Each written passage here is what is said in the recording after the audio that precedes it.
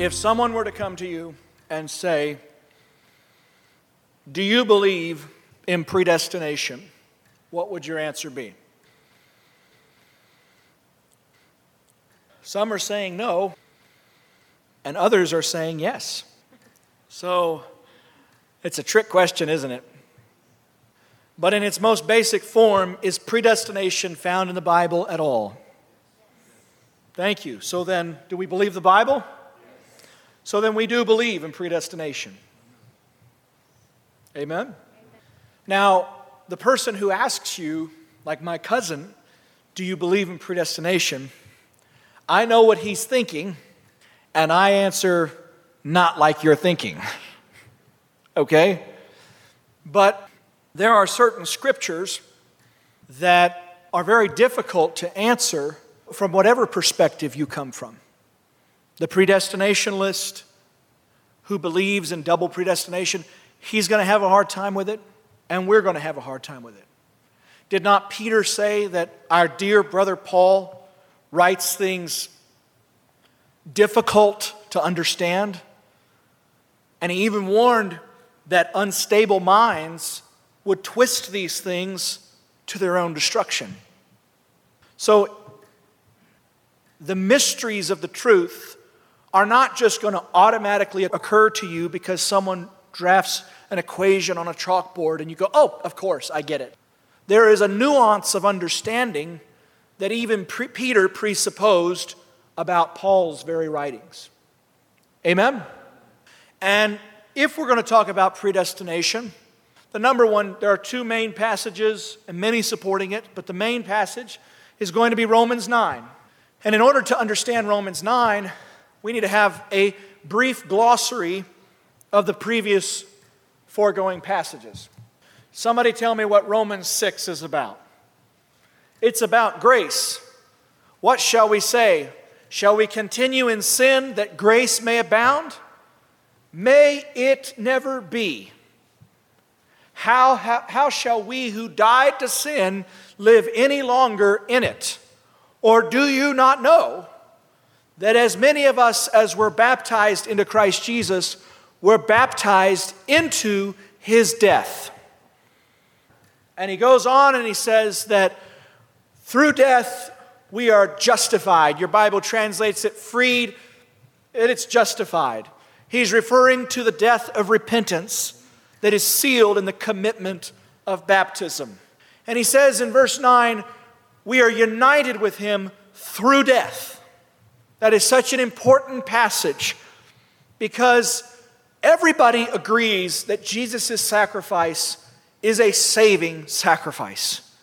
It is the propitiation of our sins, and not of ours only, but the sins of the entire world. Amen?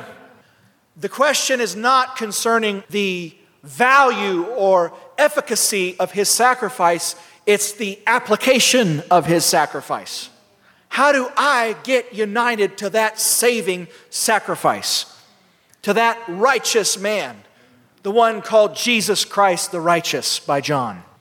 The only one who could really say, I do only what the Father says. As I hear, I speak. I do nothing of my own initiative. Amen? This is my beloved Son, in whom I am well pleased. Listen to Him. So our goal in salvation is to become completely united with this only righteous man. When the earth was put under the dominion of man, the heavens, these are the Lord's, but the earth He has given to the sons of men. Psalms 115 and 16. Amen? He made Him ruler over all the works of His hands. Psalms 8. He gave Him dominion over every living creature in the sea, in the air that crawled upon the earth. Genesis 3. Amen? So God creates this perfect world, this perfect universe, and He gives man temporary custody over the works of His hands. It's temporary in the sense that there will come a day of reckoning. Whether that day comes at 7,000 years or 8,000 or 10,000, we don't know. With the Lord, a day is as 1,000 years and vice versa. But the day is going to come In an ultimate sense, the earth is the Lord's and all its fullness. In an ultimate sense, God reigns over all the works of His hands. Amen? But in an immediate sense, He has allowed mankind provisional dominion over the works of His hands. And what did we do? Did we take that trust that God invested in us and in turn submit to Him in a voluntary relationship of love? Is that what we did? We know according to Romans 8 that He subjected the creation to futility, that's us, in hope, right? In hope. Have we disappointed those hopes? According to Genesis 6, God looked over all the earth and saw that all the works of it were evil, and that the entire intent of man's heart was toward wickedness. And He was sorry that He made man. And He said, my spirit will not always strive with man. He is but dust. I made him out of the dust of the earth. And that's when the flood was sent as the judgment to wipe the slate clean and give us a new start. So man has taken the dominion that God put in his hands, and he has subjected himself to another and another's control. Who am I referring to? Jesus called him the prince of this world, the ruler of this world, the God of this world. So, is Yahweh the God of this world? In an ultimate sense, yes. Love will prove triumphant. Love will prevail. God's power will prove triumphant. He subjected the creation to futility and hope has disappointed, but in the end, hope will not disappoint. There will be a people. There will be a mighty rising up. There will be a glory given unto the Lord. Amen? The whole earth will be filled with His glory. Beginning at Zion, it will spread to the uttermost ends of the earth. But right now, we're not in that stage. So, because the Lord gave the earth to man as a gift, and because He gave man a choice, He gave him injunctions, but He gave him a choice. When He said to him, do not eat of the tree, he was inherent in that commandment was a choice to obey or a choice to disobey. That choice is what we call free will. So God gave man free will, and He gave man dominion, and man took that free will and that dominion and he subjected himself to another. Romans 6, 16 through 19 says, whatever you present yourselves as slaves to obey, you are that one slave whom you obey, whether of sin leading to or of obedience leading to. So we have enslaved ourselves, and we cannot stop the behavior by ourselves. This world is under the control of the evil one. This is not a world without pain, without injustice, without the suffering of innocence. And that is not God's fault. That is our fault and a consequence of the freedom He gave us when He loved us. Amen? If God had not given us freedom, there would be no suffering. He could just coerce our conscience, couldn't He?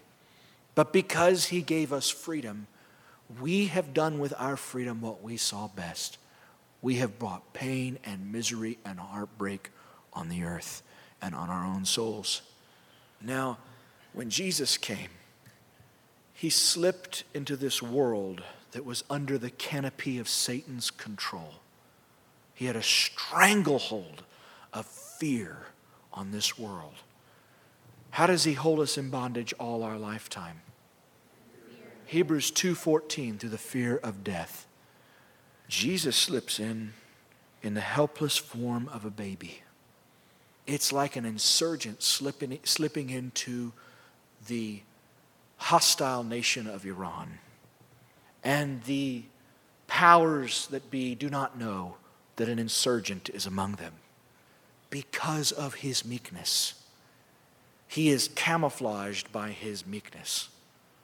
Behold, your king comes, meek and lowly, and riding on a donkey. What kind of threat is that? Now, when the threat is brought to the attention of Satan and his goons, such as Herod, we know what happens, right? But he pretty much flies under the radar until he's about 30 years old. And then he starts bringing the truth, bringing confrontation of truth to power. And did they respect it? Did they appreciate it? Did they thank him for it? They hated him so much that for him to speak truth was like writing his own death certificate. They became murderously hateful toward him when they were confronted with truth.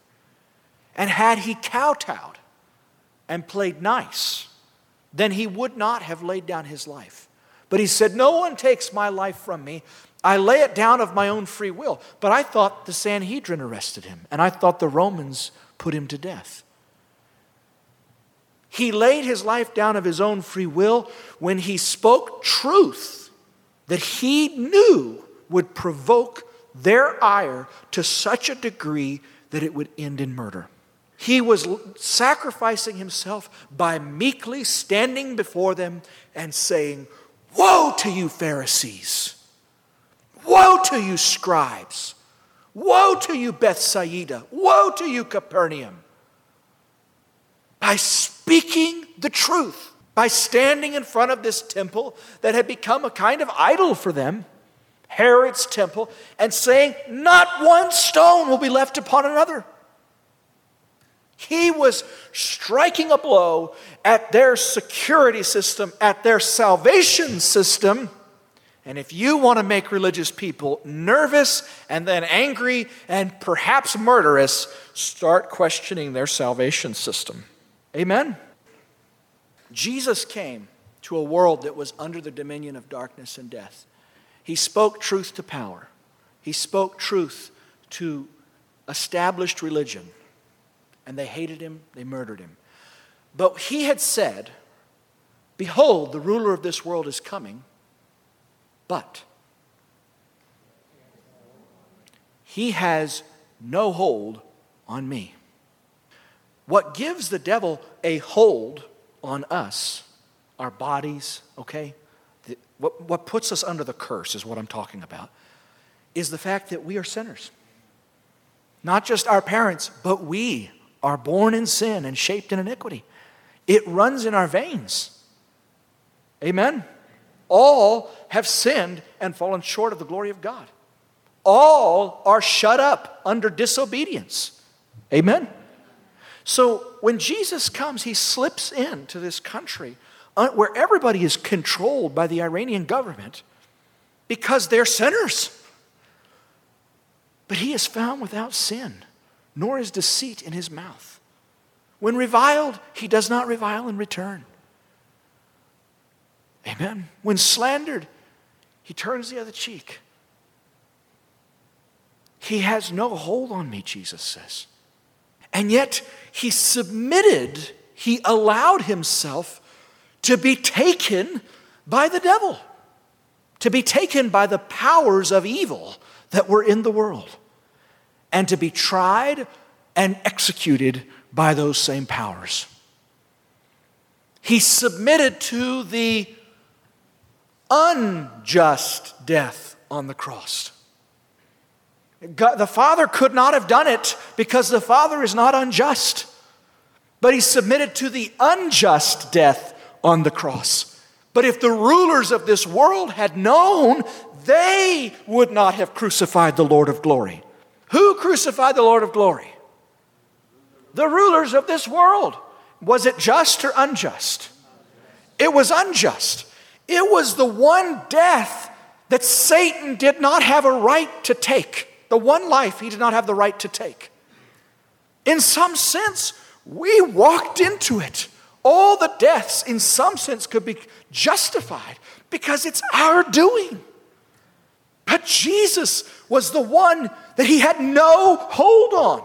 And yet he let himself be taken hold of because he wanted to undermine the just canopy of control. So why was he doing it? Was he doing it because he acknowledged Satan's power? No, he was doing it because he acknowledged his own justice which he could not deny. Amen? Justice says if you give people free will, you cannot forcibly make them do your will. Justice says if you give people dominion of the world, you cannot forcibly take it back. Do you understand? So he has got to find a way of satisfying justice while at the same time liberating those that the devil is holding in bondage, using justice to do so. Remember Colossians 2:11? It says that he triumphed over principalities and powers, having nailed their ordinances. Now the ordinances, the law itself was not sin. Justice was not sin. But he says he nailed their ordinances to the cross. They were using justice against love.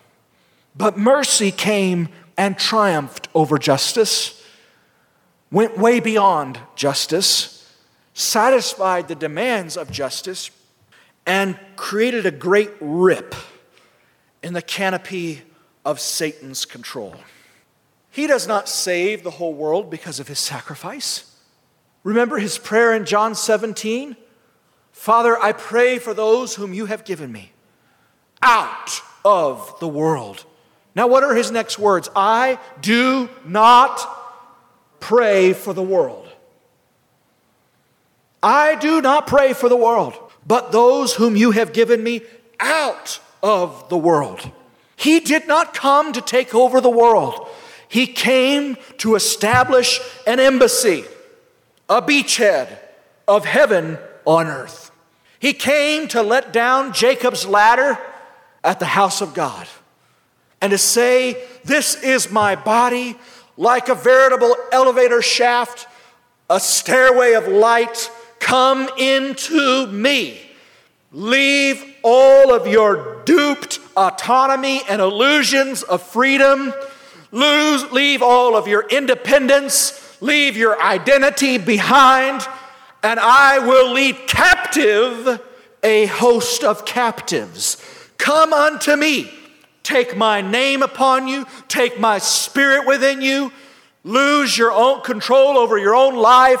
Come under my lordship and mastery. Let me own you. Let me have you.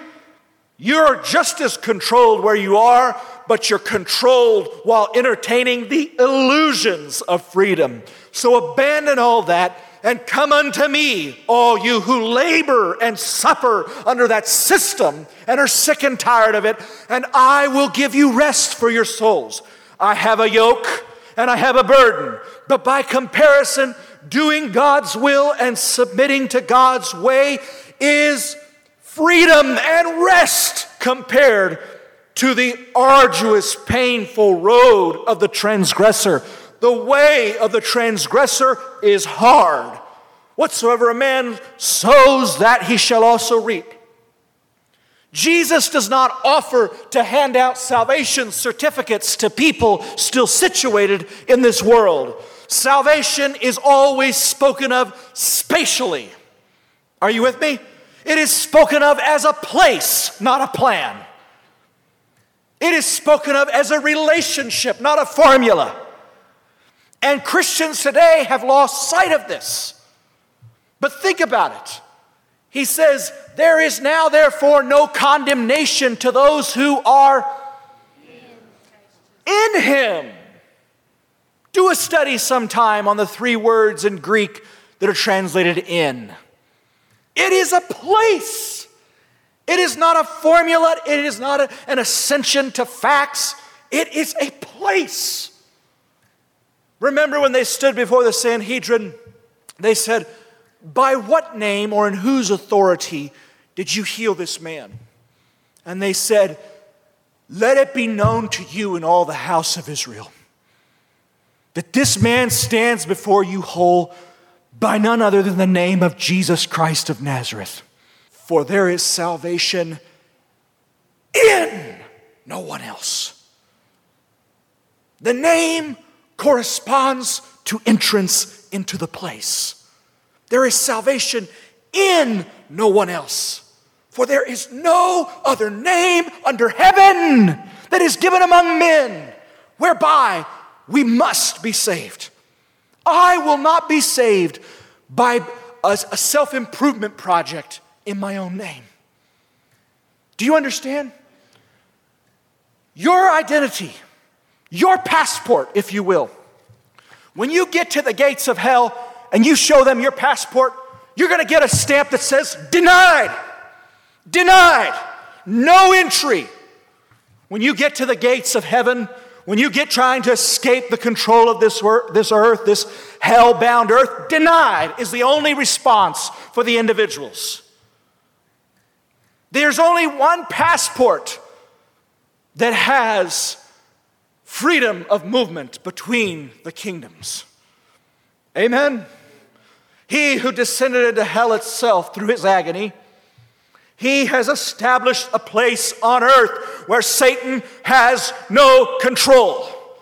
And he says, if you'll get inside of me, if you'll lose your name, if you'll lose your spirit, if you'll lose the way you look, the way you talk, the way you relate, if you'll walk not according to the flesh, but according to the Spirit, then your life is going to be hid with Christ in God. Amen? There is an orange alert. There is a delta alert at all the exit points from this earth saying, watch out for John. Watch out for Ephraim. Notice, do not let Asi exit this kingdom of death. And so if you go marching in your independence from Christ, no matter if you accept what he did or not, you have no power. He says, upon this rock of who Christ is, I will build my church. Not I will improve my individuals, I will build my church, and the gates of hell shall not prevail against it, not against them. It is an entity, it is a place, and the place is the body of Christ himself. The gates of hell will prevail against individuals. The gates of hell will prevail against families. But wherever 2 or 3 are gathered in my name, there I am in the midst of them. When we get there, we're going to be tucked in the folds of his garments. We're going to be hidden in Christ. We're not going to make a sound from the flesh or an appearance of the flesh. He is going to walk as he leads us in triumphal procession in Christ. Salvation is not individualistic. It is a place. And the place is Christ. It is Jesus Christ. Amen? That's why you have to take on his name in baptism. The name contained in the name is the essence and the presence of the person.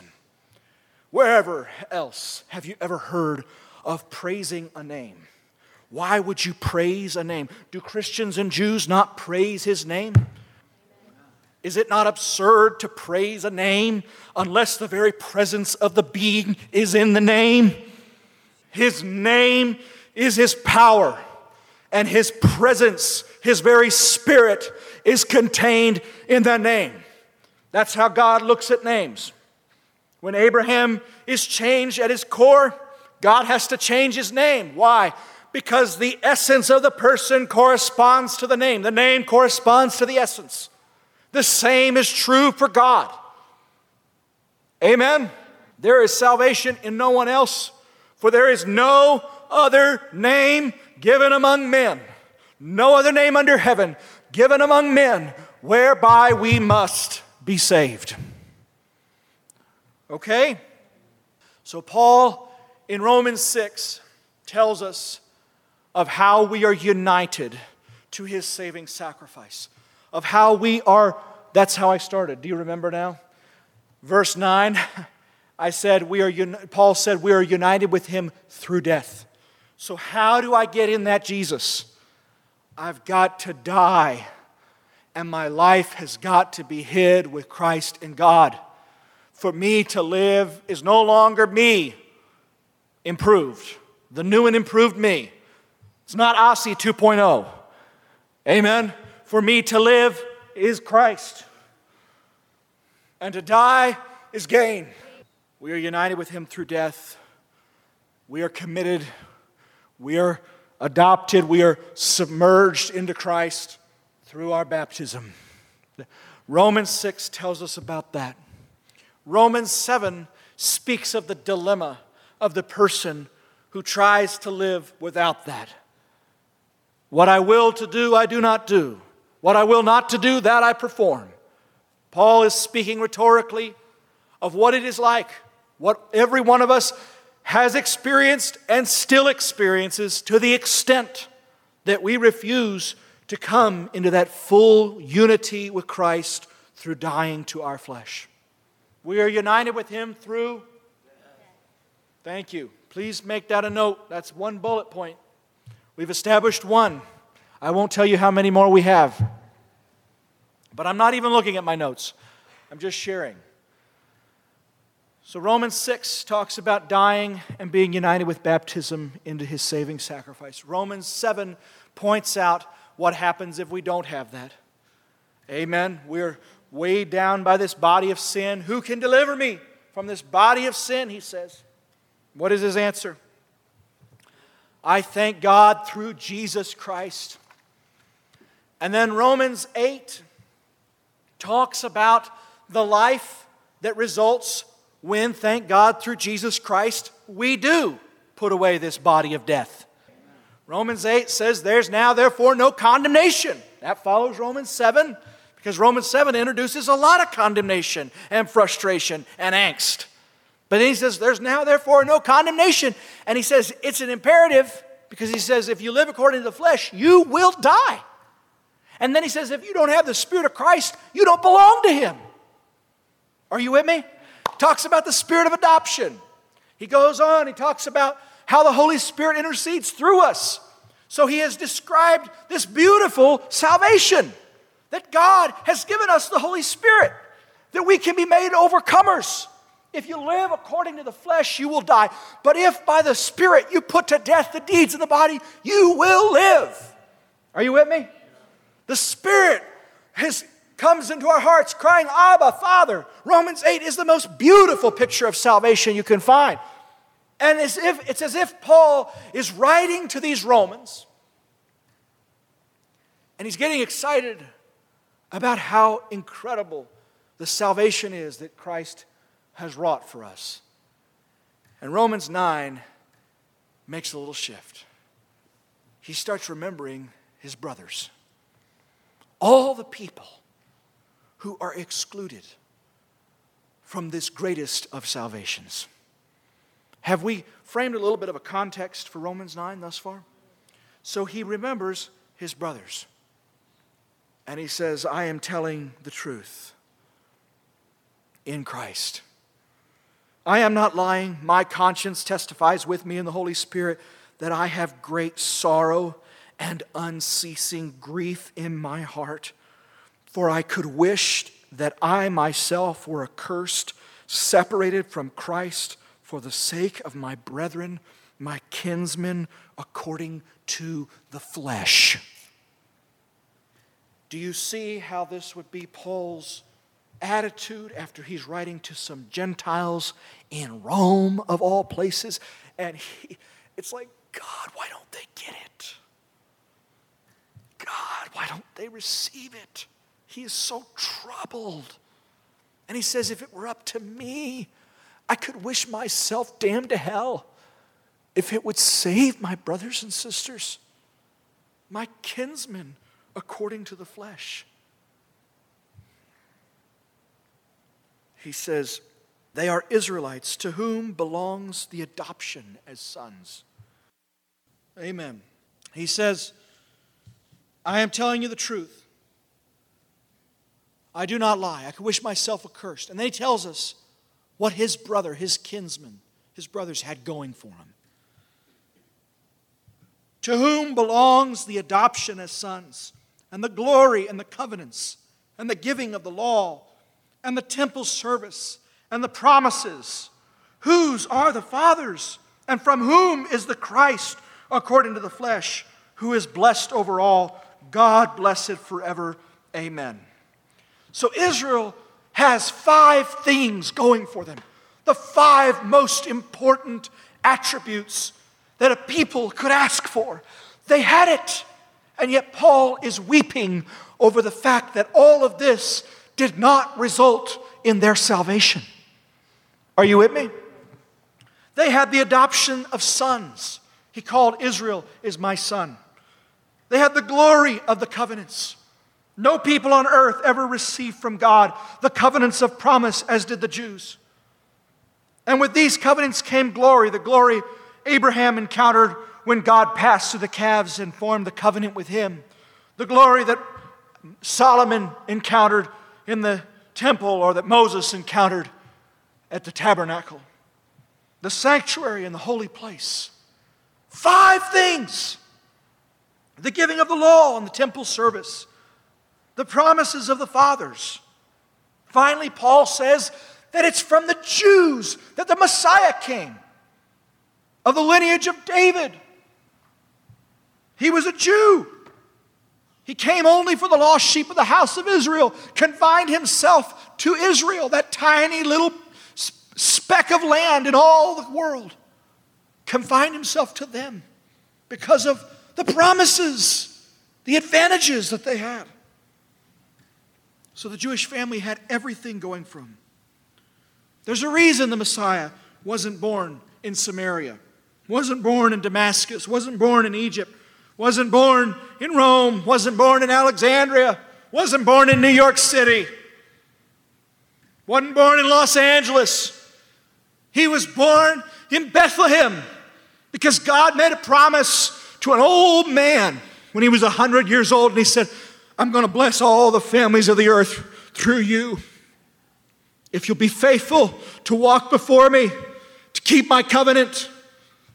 They had everything going for them. But then Paul continues, but it is not as though the word of God has failed. Paul has created a dilemma. I'm talking now about predestination. Are you with me still? This is the most important thing, so pay attention. Paul has created a dilemma. He portrays a beautiful salvation. He bewails that his people don't have it. He points out that they had everything going for them, and he says, does this mean that God's promises, God's word to them has failed? So that's the question. Did God's promise fail to Abraham, to Moses, to Isaac, to Jacob, to Joseph, to David, to Solomon? Did God's promise fail? But he says, but it is not as though the word of God has failed, for they are not all Israel who are descended from Israel. What was Abraham before God spoke to him that night when he looked into the stars? What was he? Was he a Jew? He was a Gentile. Your father was a Semite, a wandering Aramean. Is that what it says? Amen. He wasn't a Jew until he looked up and he heard the voice of God and he believed it. He had faith. For they are not all Israel who are descended from Israel. What does he mean by this? Nor are they all children because they are Abraham's descendants. But through Isaac your descendants will be named. So he establishes precedent. Paul says they're not all Israel who are of the lineage of Israel. He's saying just in the same way that Abraham had 2 sons.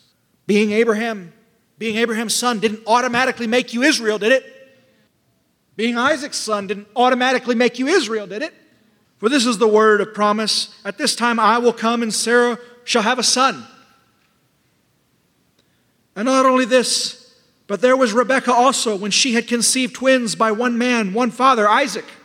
For though the twins were not yet born and had not yet done anything good or bad, so that God's purpose according to his choice would stand, not because of works, but according to him who calls, it was said to her, the older shall serve the younger.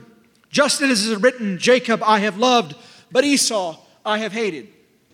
That sounds like predestination, doesn't it? So he's saying that from one family can come a natural descendant and a spiritual. The natural descendant is called Israel, but he's not Israel. The spiritual descendant is really Israel. Ishmael and Isaac, Esau and Jacob. And we know from Galatians that those who are of Mount Sinai, who refuse to come into the spiritual truth of God and of the grace of Christ, they are Hagar in bondage with her children until now. So Paul is making a parallel. He's saying, we've got God as the Father, and here are all the promises made to Israel. But a very small contingent of Jews, by comparison, became the New Testament church. And a very large contingent of Jews said, no, we want to stay with the natural, with the external. We don't want to be a son of promise, which Galatians 3 and Galatians 4 both tell us is of the Holy Spirit, but we want to be a natural son. Do you understand? What did they say? We have Abraham as our father. So Paul is saying, herein we see again the natural and the spiritual, just as with Ishmael and Isaac, Esau and Jacob. And he's saying they're not all Israel, except if they come face to face with the call of God to keep moving forward, and they say yes. If they say no, we have Abraham as our father, then they are no longer really Israel. That's the parallel that he's making here. And then he talks about this choice. God made a choice in the days when Rebekah was expecting. Now, I want to ask you something. When God set out to establish the covenant of Israel, the family of Israel, was his purpose only to bless one family? What did he say to Abraham? In you, a handful of families of the earth shall be blessed. Is that what he said? What did he say? All the families of the earth. So God was not being prejudicial, but he was dealing with people who did not have the Holy Spirit. Regeneration was not an available reality. Regeneration was not an available reality. So he had to deal with people according to natural giftings and according to his choice and insight into their attributes, into what they could do and be for him. So when he looks into a womb and he sees two people, he knows that one of them is going to be a tougher kid than the other. That's not that uncommon even today, is it? But thankfully today we have the Holy Spirit. So that the toughest kids, the kids like Peter, can still be saved. Simon the Zealot can still be saved. Paul, a murderer of Christians, can still be saved. The Holy Spirit changes everything. But prior to this, he looks into the womb and he chooses one. And he doesn't choose the other. And what does he say? One shall make it to heaven and the other shall be damned to hell. Is that what he said? No, he says the older shall serve the younger. He just recognizes that God, in God's plan, he's been picking and he's going to pick this one. And if the other one's going to have a place, it's going to be in serving the younger. Now, did Esau ever serve Jacob? Not that we know of. There's no evidence in Scripture that Esau ever served Jacob. But I would submit to you that Esau serves Jacob tonight and today. We Gentiles are Esau. Edom typifies the Gentiles. And every time the natural man comes under submission and subjection to the spiritual man, Esau serves Jacob. The one who perseveres with God. He gets priority in this battle. So it says that Esau, he chose them, says the older shall serve the younger. Just as it is written, Jacob I have loved, but Esau I have hated. Now that passage where he says, Jacob I have loved, but Esau I have hated, did he say that to Rebekah? Huh? No, he said it in Malachi 1 and 2.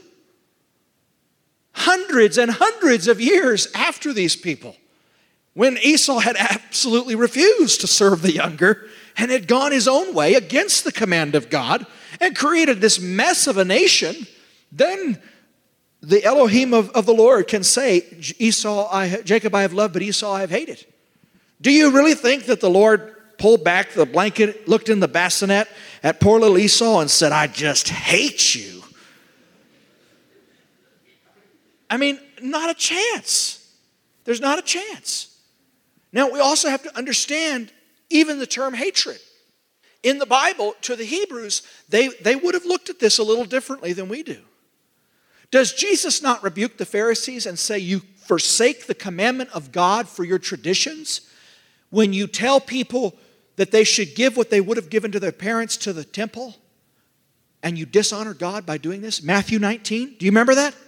Well, then why did Jesus say in Luke 14, unless you hate father, mother, you cannot be my disciple? The terminology here speaks to priority. It does not speak to abhorring something, but preferring something. It's a question of preference. If I love my parents more than God, then that's sin, isn't it? But if I don't love my parents along with God, then that is also sin, isn't it? There were many promises that even came to Edom. You'll have to look them up, but they're there. There are many promises that came to Edom even. And he even gives Rebekah an indication that his blessings are going to be on Esau. But when it says that Jacob I have loved and Esau I have hated, if we're going to apply that to the individuals, then let's use the interpretation of hated that Jesus used. Because otherwise, we're running afoul with the nature of God. Are you with me so far? What do I mean when I say that? We're running afoul with the nature of God. God is love. God is love. That is a huge statement that in many ways flew in the face of what even the Jews saw about God in their day. We're told that God is long-suffering toward man. Amen? Somebody go to 2 Peter 3:9. Read it for me. Somebody else go to Titus 2:11. The Lord is not slack concerning his promise, as some count slackness, but is long-suffering toward us, not willing that any should perish, but that all should come to repentance. All right. Somebody read 1 Timothy 2:4. What was important about this? Here's this one that Brother Gabe read. The Lord is not slack concerning his promises, as some count slackness, but is long-suffering toward us, indicating that if he'll be patient, we'll change. Long-suffering toward us. And why is he long-suffering? Because he's not willing that any should perish, but that all should come to repentance. Is it God's will to send some to hell? It is God's will that all should come to repentance. But this brother says to me the other night, he says, but that diminishes the sovereignty of God. No, it defines the sovereignty of God. If God's sovereignty, if his all-powerfulness is according to brute force or coercion, then it doesn't make any sense. But if he believes differently than us, if in his wisdom he actually knows that love is the most powerful force in the universe, then we are going to prove in the end that love is exactly what he said it is, all-powerful. Do you understand? God is love. So his all-powerfulness cannot involve coercion. Are you with me? He is a sovereign God. Yes, he is, ultimately. But he subjected the creation to futility and hope.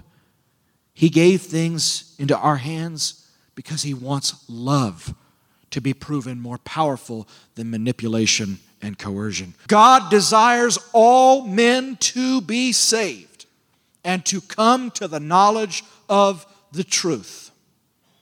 That's God's desire. Amen? Somebody find for me John 5:40. Somebody else, John 6:40. Jesus is speaking to the people. But you are not willing to come to me that you may have life. You are not willing to come to me that you may have life. What is precluding them having life? What is preventing it? their free will. You are unwilling to come to me that you may have life. John 6:40. This is the will of him who sent me, that everyone who sees the Son and believes in him may have everlasting life. What about Matthew 23:37? O Jerusalem, Jerusalem, how often I wanted to gather your children together, as a hen gathers her chicks under her wings, but you were not willing. God wanted, but they were unwilling. So is the sovereignty of God diminished? This is a view of sovereignty that is not familiar to most people. So why can you shake your head and say no? If God wants something, can he not get it? You mentioned earlier that the Bible does say God is a just God. He created an order in which he's not going to violate the order that he set up in the beginning, and that order dictates that humans have free will. And he's not going to violate that will because it was something that he set in order in the first place. That's it.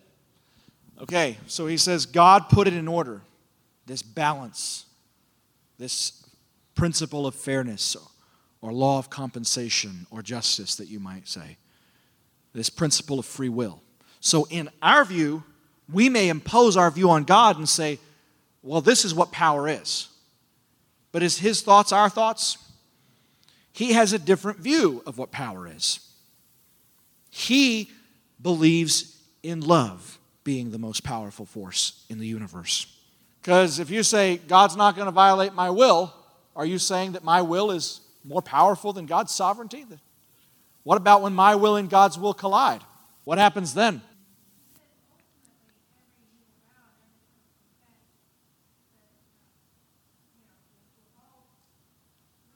She's making a very valid point. She's referring to Philippians where Paul says, ultimately, every knee will bow and every tongue will confess that Jesus Christ is Lord to the glory of God the Father. Okay? So in an ultimate sense, Hitler's going to be down on his knees saying Jesus Christ is Lord. Stalin is going to be there with him. Amen? The worst of the worst, the most arrogant of the most arrogant, they're all going to come to a point of complete surrender, but it will not equal salvation. Amen? But there is a point to be made that the honor and sovereignty of God, again, is in an ultimate sense. That he is willing to suffer in the interim in order to bring glory in the end. What shall we say then? There is no injustice with God, is there? May it never be. For he says to Moses, I will have mercy on whom I have mercy, and I will have compassion on whom I will have compassion. So then it does not depend on the man who wills or the man who runs, but on God who has mercy. And the predestinationists are like, yeah, that's what I was waiting for. So, first of all, that's true. But then the question becomes, who does God have mercy? To whom does God show mercy? So he says, it does not depend on the man who wills or the man who runs, but on God who has mercy. Now, we have to remain in the context in which he is speaking. He is alluding to three figures so far. Let's stay focused on who he's alluding to. One is Ishmael. Another is Esau. Another is Pharaoh. He's about to get to Pharaoh. So, did all of these men will to get even God's blessing? Maybe not Pharaoh, but those other two did. Did Esau not seek to inherit the blessing? Every good and perfect gift comes down from God. He sought to inherit the blessing. Didn't he? But did he do it through grace? Or did he do it through will worship? There is a difference between a will that is broken to God and a will that is strong and determined in and of itself. The man who believes he can do it because he makes up his mind is a fool. He cannot do it because he makes up his mind. He can only do it if God's grace is revealed to him.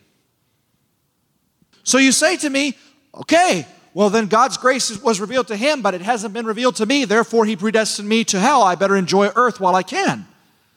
And I say, no, the grace of God that brings salvation has appeared to all men, teaching them everything they need to know.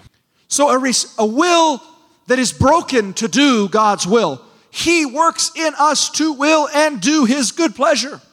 This is a will that we cannot take pride in, that is not of our own choosing, that is not a work that we can boast in. But it is a will nonetheless. Is it not our will to humble ourselves? We're using will in an interchangeable manner here. The woman who breaks the alabaster jar and shatters it at the feet of Jesus, would you call that an exertion of will? In one sense it is, but not as we would typically define it, would we? Are you still? Okay, when he says, humble yourself under the mighty hand of God, He gives grace to the humble, therefore humble yourself. Is it not a choice on our part to humble ourselves? But it's grace that even tells us to do so. If we try to achieve grace through the choices that we elect for ourselves, will that result in grace? No, it has to be with God at the center, with God giving the question, giving the demand, and us saying yes to your will and to your way. Somebody get Romans 11:32. And somebody else, Ephesians 2:1. So we're talking about one kind of will that's worthless, the will of Esau.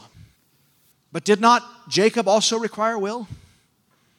If Jacob had said no, so for God has committed them all to disobedience, that He might have mercy on all. listen carefully. So then, it does not depend on the man who wills or the man who runs, but on God who has mercy. But God has committed them all to disobedience so that He might have mercy on a few. Is that what it says? It says on all. That's what He wills. In His sovereign will, back when the Holy Spirit wasn't in play, He had to be selective in who He chose. But now that the grace of God that brings salvation has appeared to all men, He says, come unto me, whosoever will. The whole dynamic has changed because of the Holy Spirit. And the election of Jacob over Esau was never one of hell over heaven. It was one of service, of preference, of priority. He did not destine Esau. He did not create Esau to be another log in the ovens of hell. That is absurd and flies in the face of Scripture. But there are some who would say so. Ephesians 2:1-7. And you he made alive, who were dead in trespasses and sins, in which you once walked according to the course of this world, according to the prince of the power of the air, the spirit who now works in the sons of disobedience, among whom also we all once conducted ourselves in the lusts of the flesh, fulfilling the desires of the flesh and of the mind, and were by nature children of wrath, just as the others. But God, who is rich in mercy, because of His great love with which He loved us, even when we were dead in trespasses, made us alive together with Christ. By grace you have been saved, and raised us up together and made us sit together in the heavenly places in Christ Jesus, that in the ages to come He might show the exceeding riches of His grace and His kindness toward us in Christ Jesus. We were children of wrath. We were Esau's. We were Ishmaelites. We were not of Israel. We were alienated from the commonwealth of Israel and the covenants of promise. We are everything that exemplifies the opposite of the kind of election that could only take place in the days of Jacob and Esau. We were in the era and the dispensation of grace. And that is the one that we live in today. So that all have a chance. We were shut up. We were destined for wrath. Amen? But God, who is rich in mercy, out of His great love, He loved us while we were yet sinners. Amen. Let's carry on with Romans 9. So he says, so then it does not depend on the man who wills or on the man who runs, but on God who shows mercy. And who does He show mercy to? That He might show mercy to all. Romans 11:32. For the Scripture says to Pharaoh, for this very purpose I raised you up, to demonstrate my power in you, and that my name might be proclaimed throughout the whole earth. So then He has mercy on whom He has desires, and He hardens whom He has desires. You will say to me then, why does He still find fault? For who resists His will? Okay, so we say of Pharaoh, how did God harden his heart? By giving him a choice to do something different. The same way, our hearts are still hardened through the deceitfulness of unrighteousness. Amen. We are confronted with a chance, with the reality of God's presence, His love, and we choose to do something else. Our hearts are hardened. So he says, you will say, why does God still find fault? For who can resist His will? On the contrary, who are you, O man, who answers back to God? The thing molded will not say to the molder, why did you make me like this? So was God showing the same kind of mercy to the Egyptians as He was showing to the Israelites? No. The same kind of favor and preference was not being shown to that family because the Holy Spirit was not in play. Was God showing the same kind of favor to Esau that He was showing to Jacob? No, because he had to deal with the natural raw material of a vitiated self, a vitiated human nature. And he had to work with what he had to work with. Think about creatures that cannot receive the Holy Spirit. If I'm picking a dog from a litter and I want a sheepdog that's going to be just what I need it to be, I'm not going to put on some cloak of magnanimity and pick the worst dog just because I want to show how good I am. I can't give that dog the Holy Spirit. But us, we're the worst of the bunch. And the Lord gives us His Spirit. His Spirit Himself helps in our weakness. That's what changes everything. But even there, it was not a question of predetermination, but a question of foreknowledge, of seeing what would be, not determining and forcing what would be. He confronted him, he hardened him by giving him a chance to do the opposite of his inclinations. So he has, etc. On the contrary, who are you, O man, to answer back to God? The thing molded will not say to the molder, why did you make me like this? Will it? Or does not the potter have a right over the clay to make from the same lump one vessel for honorable use and another for common use? And yet Paul tells us that we're all supposed to be vessels of honor. Amen? What if God, although willing to demonstrate His wrath and to make His power known, endured with much patience toward vessels of wrath prepared for destruction? And that's exactly what He did do. And He did not make known the riches of His glory upon vessels of mercy, which He had prepared beforehand for glory. Amen. Even us, whom He has also called, not from among Jews only, but also from among Gentiles. As He says also in Hosea, I will call those who were not my people, my people. So He says, again, we're talking about two different things. We're talking about the election that made the Jews Jews. That's how this whole discussion starts.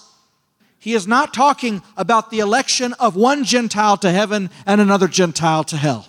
He is talking about the election of the Jews. And why did their election not result in salvation? That's his big question. Because they were elected. I will call those who are not a people, my people. And she who was not beloved, beloved. And it shall be that in that place where it was said to them, you are not my people, there they shall be called sons of the living God. Isaiah cries out concerning Israel, though the number of the sons of Israel be like the sand of the sea, it is the remnant that will be saved. For the Lord will execute His word on the earth thoroughly and quickly. So God's word is not going to fail. God's truth is not going to fail. But He's going to count on a remnant. He's banking on a remnant. He's subjecting the creation to futility and hope. And there is a predestined here. There is a predestined on one side and a predestined on the other. There is a predestined people. 2 nations are in your womb, she's told. Amen? In Genesis 25. So it is predestined that the kingdom of God is the only thing that is going to ultimately result in salvation. That there is salvation in no one else and nowhere else. It is predestined that all the works of man and the earth with it is going to be burned with fire. Those are predestined. But the free will is that you can choose which camp you want to be a part of. God has given the individual opportunity to everyone. But He has predestined us. He has predestined the kingdom for salvation. Amen? And that's what is found there in Matthew 25:34, where Jesus talks about us being from the foundation of the earth. He says, foundation of the world, He specifically says it's the kingdom. So our names are written in the book of life from the foundation of the world. But in what sense? In a corporate sense or in an individual sense? If we say in an individual sense, then we have to contradict all these scriptures that speak of an all-inclusive salvation for whosoever will. But if we speak of a corporate sense, then we agree. There is predestination. Amen? Or if we speak in a natural sense, we also agree that there is election based on gifting and natural talent, not based on the regeneration of the Holy Spirit. Just as Isaiah foretold, unless the Lord of the Sabbath had left us a posterity, we would have become like Sodom and would have resembled Gomorrah. What shall we say then? The Gentiles who did not pursue righteousness attained righteousness, even the righteousness which is by faith. So he starts the whole thing off by saying, the Jews aren't being saved even though they were elected. They are losing what they had, the chance and the choice they had. And he concludes by saying, what shall we say? The Gentiles are receiving it, not because it was in the cards, but because of the righteousness that is according to faith. Verse 31, but Israel, pursuing the law of righteousness, did not arrive at the law. Why? Because they did not pursue it by faith. Why? Because God did not choose them? No, God did choose them, and it didn't result in their salvation. Gentiles passed them up and arrived at it. But why didn't they get it? Because they didn't pursue it by faith. It was their problem. The onus was on them. And if they would pursue it by faith, they would attain to it. Why? Because they did not pursue it by faith. Not because God's choice or anything else. But as though it were by works, they stumbled over the stumbling stone. Just as it is written, behold, I lay in Zion a stone of stumbling and a rock of offense, and he who believes in him will not be disappointed. Brethren, my heart's desire, my prayer to God for them is for their salvation. Now you see the sandwich? It begins in the first verse of chapter 9, and now in verse 1 of chapter 10. This was all just a parenthetical. And he's still praying for these people that we imagine are not elect. Brethren, my heart's desire, my prayer to God for them is for their salvation. For I testify about them that they have a zeal for God, but not according with knowledge. For not knowing about God's righteousness and seeking to establish their own, they did not subject themselves to the righteousness of God. The onus was on them. The difference between grace and not was on them. For Christ is the end of the law for righteousness to everyone who believes. For Moses writes that the man who practices righteousness, which is based on the law, shall live by that righteousness. But the righteousness based on faith speaks as follows. Do not say in your heart, who will ascend into heaven? This is what the Jews were saying. Where's the Messiah going to come from? They were looking still. Who will ascend into heaven? That is to bring Christ down. And who will descend into the abyss? That is to bring Christ up from the dead. But what does it say? The word is near you, in your mouth and in your heart. That is the word of faith that we are preaching. He's telling them that salvation and righteousness is by faith. And now he's emphasizing that faith is very available. It's in their mouth and in their own heart, the word of faith that they are preaching. That if you confess with your mouth Jesus as Lord and believe in your heart that God raised him from the dead, you will be saved. It's that simple. It's for everybody. It's whosoever will. He is not willing that any should perish, but that all should come to repentance. He shut up all under disobedience that he might show mercy to all of them. Amen. If you confess with your mouth that Jesus Christ is Lord and believe in your heart that God raised him from the dead, you will be saved. For with the heart a person believes, resulting in righteousness, and with the mouth he confesses, resulting in salvation. For the scripture says, whoever believes in him will not be disappointed, for there is no distinction. Here's his concluding thought. Ready? On this one topic. There's no distinction between Jew and Greek, for the same Lord is Lord of all, abounding in riches for all who call on him. Whoever will call on the name of the Lord will be saved. Let's worship God. Hallelujah. Thank you, Jesus. Hallelujah.